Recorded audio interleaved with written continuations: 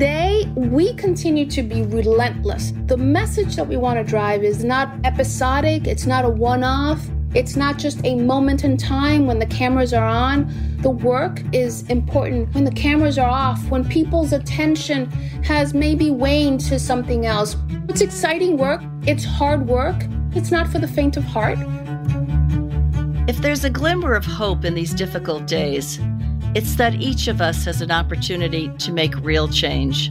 Throughout history, progress has always advanced when individuals and organizations stood up and showed us how to do better. One organization that's been doing that for 160 years is the YWCA. I'm Elaine Verveer, and this is Seneca's 100 Women to Hear. We're bringing you some of the world's most inspiring and history-making women you need to hear. The Y fights for women and against racism, and it's gone through its own evolution while becoming the leader it is today. Today, the YWCA serves 2.3 million women and girls across the United States. We're going to talk to the Y's CEO, Alejandra Castillo, about why change is possible and how we can all make it happen. Alejandra has an impressive background in government leadership. She served in 2 presidential administrations. In 2014, she was appointed the National Director of the Minority Business Development Agency, the first Hispanic American woman to lead the agency.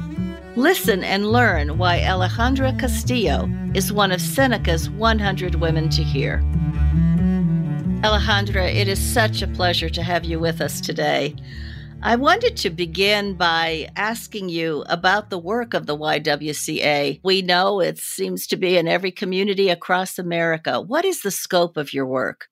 Well, first of all, thank you, Ambassador Verveer. It's always a pleasure to not only collaborate with you, but to be part of this amazing journey that you've started with Seneca Women Podcast. The scope of the YWCA, it's so broad. We do everything from early childcare, after-school program, workforce development, leadership academy, summer camps. But we also are the largest providers of services for survivors of domestic violence. And we also do women entrepreneurship. We do so many different things, especially as we anchor our work around women of color and our racial justice work. So YWCA, many people may know, we're a 162-year-old organization. So we've been around, we've seen many different things, and we've been able to be sustainable because we are responsive to the needs of the communities that we serve. So we serve over 1,200 communities through our 204 associations. And it's beautiful work because the work of eliminating racism and empowering women really is very layered, but also very exciting because we really stand in that intersection of gender equality and racial justice. So a lot to talk about and more to journey through YWCA. Terrific work. Mentioning your history, I have to ask you this question about the 100th anniversary of women's suffrage, which we're marking, the anniversary of the adoption of the 19th Amendment, which gave women the right to vote. I know that the YWCA has had historic involvement in the suffrage movement. Can you tell us about that? Absolutely. So our history is so rich. I usually take time and visit Smith College, which has digitized all of our historic records. And our history is so rich because we've been around for 162 years. We were an established organization when the suffrage movement really took flight and all the work that was done. But as you can imagine, the women's movement is a very complex journey. Not everybody was in the same alignment at times. There was debates and conversations. There were organizations like YWCA that was already pushing for racial integration and for women of color to be part of that dialogue and that movement as a whole. So at the end of the day, the beauty of it is we work together with suffragists across the country and really help to drive that final moment in time, which we're now celebrating as the centennial of the passage of the 19th Amendment. But again, it's a process that's interesting to understand because even when we know what the goal is, getting there is so rich. And we still do it today. You know, we work on complicated issues, policy issues at the federal, state, and local level. But the journey in 1920 was joyous, but it took a lot of work and a lot of organizations coming together and raising their voices, like the YWCA. And these struggles are never easy. That's why we call them struggles, I guess. Correct. Well, the YWCA has always been, as you said, at the forefront of inclusion and ahead of social trends. Certainly, the motto is eliminating racism, empowering women, a very powerful motto. How are you all tackling the mission at this challenging moment? Because we are in a continuing struggle in our country. Yes, and our mission statement, we owe it to the amazing work that Dr. Dorothy Height did literally 50 years ago, making sure that not only were we embracing that concept, but that we had it front and center of our mission statement, eliminating racism and empowering women. And that was the one imperative that Dr. Dorothy Height really spearheaded. Today, we continue to be relentless. And I say relentless because we're about to launch a national media campaign, which is called Until Justice Just Is. And this is powerful because the message that we want to drive is that racial justice is not a episodic, it's not a one-off, it's not just a moment in time when the cameras are on. The work really is important when the cameras are off, when people's attention has maybe waned to something else, when we don't have the funders to really uplift our work. We do this work day in and day out in multiple ways, not only through our programs, through the policy work that we do, through the messaging, but making sure that we keep this front and center as a priority. Hence why we are reminded every day through our mission, eliminating racism and empowering women. So it's exciting work. It's hard work. Sometimes it's not for the faint of heart, because as you well pointed out, these are struggles. Communities that don't think they have a racial justice problem perhaps are the ones that should be first in line. But we are working across communities in this country to really make sure that we continue to drive this message home, that we will continue to work until justice just is. And as you continue to do that work across communities, across America, certainly given these times and another struggle, the struggle to deal with the pandemic and the consequences of COVID-19, that must loom very large for you, particularly because women have been disparately and disproportionately impacted. And certainly the economic crisis is one that has come out of that. I have heard some economists refer to what we're going through not as a recession, but a she-cession, because it has so heavily negatively impacted women. So what are some of the things that YWCA is doing to help women at the community level? So we too are calling it a she-cession because we see it. The Bureau of Labor Statistics in December deemed women as the majority of the workforce, but they also stated that women were in sectors like the service sector and they had one or two jobs just to make ends meet. That was in December. As COVID rolled in, we saw it firsthand. We saw how hospitality and restaurants and retail and many other service-oriented jobs were the first ones to go, where you saw the devastating economic impact. But then you also saw how COVID impacted communities of color, where women were also on the front line of the service industry.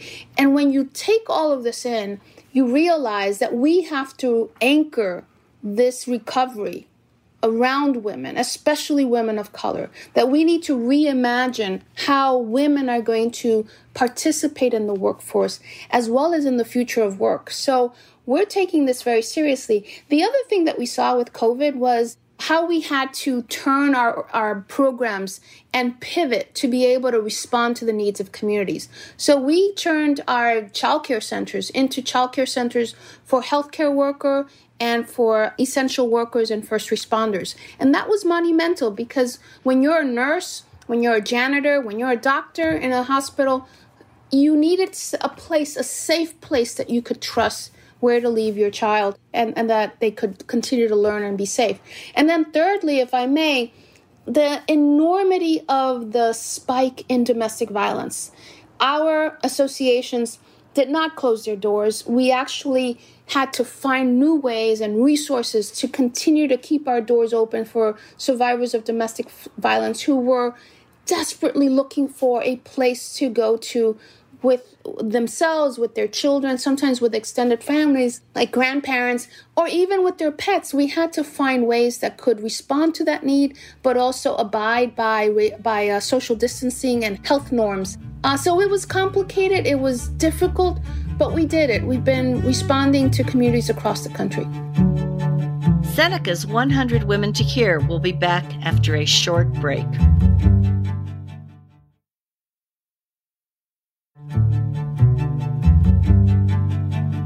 I'm really glad you mentioned what's happened with domestic violence, because it has, it's an ongoing scourge in our country and certainly every country. But what happened with the pandemic, as you so stated, the spike has really created an enormous caseload of grief and suffering for so many across the country. I want to move to a different arena in which you are active, but one that I find very exciting because you're engaged in a program called ETF. And I wonder for our audience if you would be so kind as to explain what ETF is and why you are so engaged. Sure. So our ETF is called YWCA Women Empowerment ETF. And an ETF is abbreviation for Exchange Traded Fund. And this is an investment platform. This is not charity. This is an investment platform for individuals who are seeking what's called ESG-aligned investments. So ESG, environmental, social governance. And our ETF has 19 criteria by which we measure different companies across the board, making sure that policies and programs within these companies are truly empowering women and communities of color. So as investors go out to the marketplace and they're trying to not only drive return, but also making sure that their investments are aligned with a mission, YWCA's ETF is a great option. I'm not here to tell you how to invest because I don't want to go run afoul to the SEC, but I am here to highlight the partnership that we have with Impact Shares. We are one of 3 nonprofit organizations in the country who have embarked on this very innovative platform. And it does 2 things. One is it gives options for individuals who really want to align their investments with their values. And 2, it also provides organizations like YWCA an opportunity to speak to the private sector, to be able to drive change in the private sector, and also to be able to diversify our revenues. Because instead of going to a big financial service company, the fees actually come back to the YWCA for our own innovation fund, to be able to have the liberty and the flexibility to test and to seed new concepts and new ideas without having to chase philanthropy. So it is a beautiful platform. It's an innovative tool. We are partnering as well with the Rockefeller Foundation, who, by the way, I have to give you a little bit of historic feedback. The Rockefeller Foundation was engaged with the YWCA back in 1925, and we created the first women's retirement fund, which is completely operational and fully funded. This preceded Social Security by 10 years. I share that story because I want to highlight how innovation happens when you have good partners, but also when you have some good ideas that can live out the test of time. And that's what our retirement fund has done. And that's what we hope our ETF will do as well. Well, it sounds like once again, the YWCA is on the cutting edge of innovation. So many people today, particularly many, many women, want a sound return on their investment. They want it to pay off, but they also want to have social impact with their investment, and particularly in terms of investing in companies that are making a difference for women. I wonder, listening to you, Alejandra, you're involved in so much good work. What was it in your own background that's drawn you to this work? What a great question. I am the daughter. I am firstborn American. I was born in Corona, Queens, by parents of Dominican ancestry, and they came to the U.S. Fleeing a dictatorship. And when you grow up with parents who have experienced what a dictatorship looks like, feels like, and the impact, they honored the democratic process of the United States, the freedom, all the rights that we are afforded through our Constitution and through our leadership. So I grew up recognizing what dictatorship meant to my parents, but also embracing what the U.S. brought to my family, which was freedom and opportunity, truly freedom and opportunity. I also had the experience at the age of 11 living. My parents decided to go back for a few years to the Dominican Republic and really living in a developing country. What does that mean? How does that look like? What role can we play when we look at not just our community domestically, but when we really open up and really consider our community, the entire globe. So I've had the ability to both live in the U.S. and have a great life and growing up, but also realizing that the rest of the world has a different reality. What does that mean for women? What does that mean when we talk about poverty? What does that mean when we talk about civil society? So I bring all of that. I bring that lived experience into an organization that is emblematic of all of that. And I just found a home. My work, both in government, I served in the Clinton administration and I served in the Obama administration, has been about being a public servant. And that has really shaped who I am. And as I move forward, continues to inspire me. I believe in government and I believe in government service. And I believe that we all have a role to play to really make a difference. Well, you've certainly been using your power, your talents, your experiences for purpose and service. And that comes through very, very strongly in our discussion. I wonder if I could end by going back to the work of the YWCA, working with so many people who are struggling and suffering, particularly in these difficult times.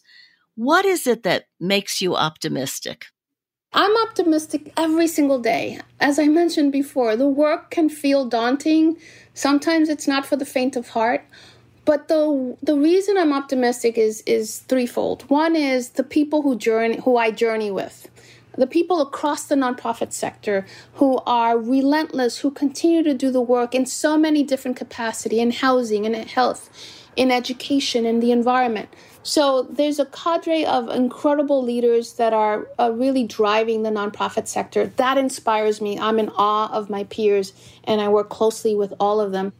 Secondly is the team that we have at the YWCA, individuals who are committed to our mission, who stand up every single day. And my work is easy because, I don't do the direct services from my office. But the YWCAs that are delivering direct services, they have the finger on the pulse. They see how our work transforms lives. And I always say we're in the business of transforming lives. And then thirdly, what keeps me optimistic is that, our core values as a country are that of service and creating opportunities. I believe in that. I really believe that is the soul of our country. And I believe that we continue to work and strive for it because we're not perfect, right?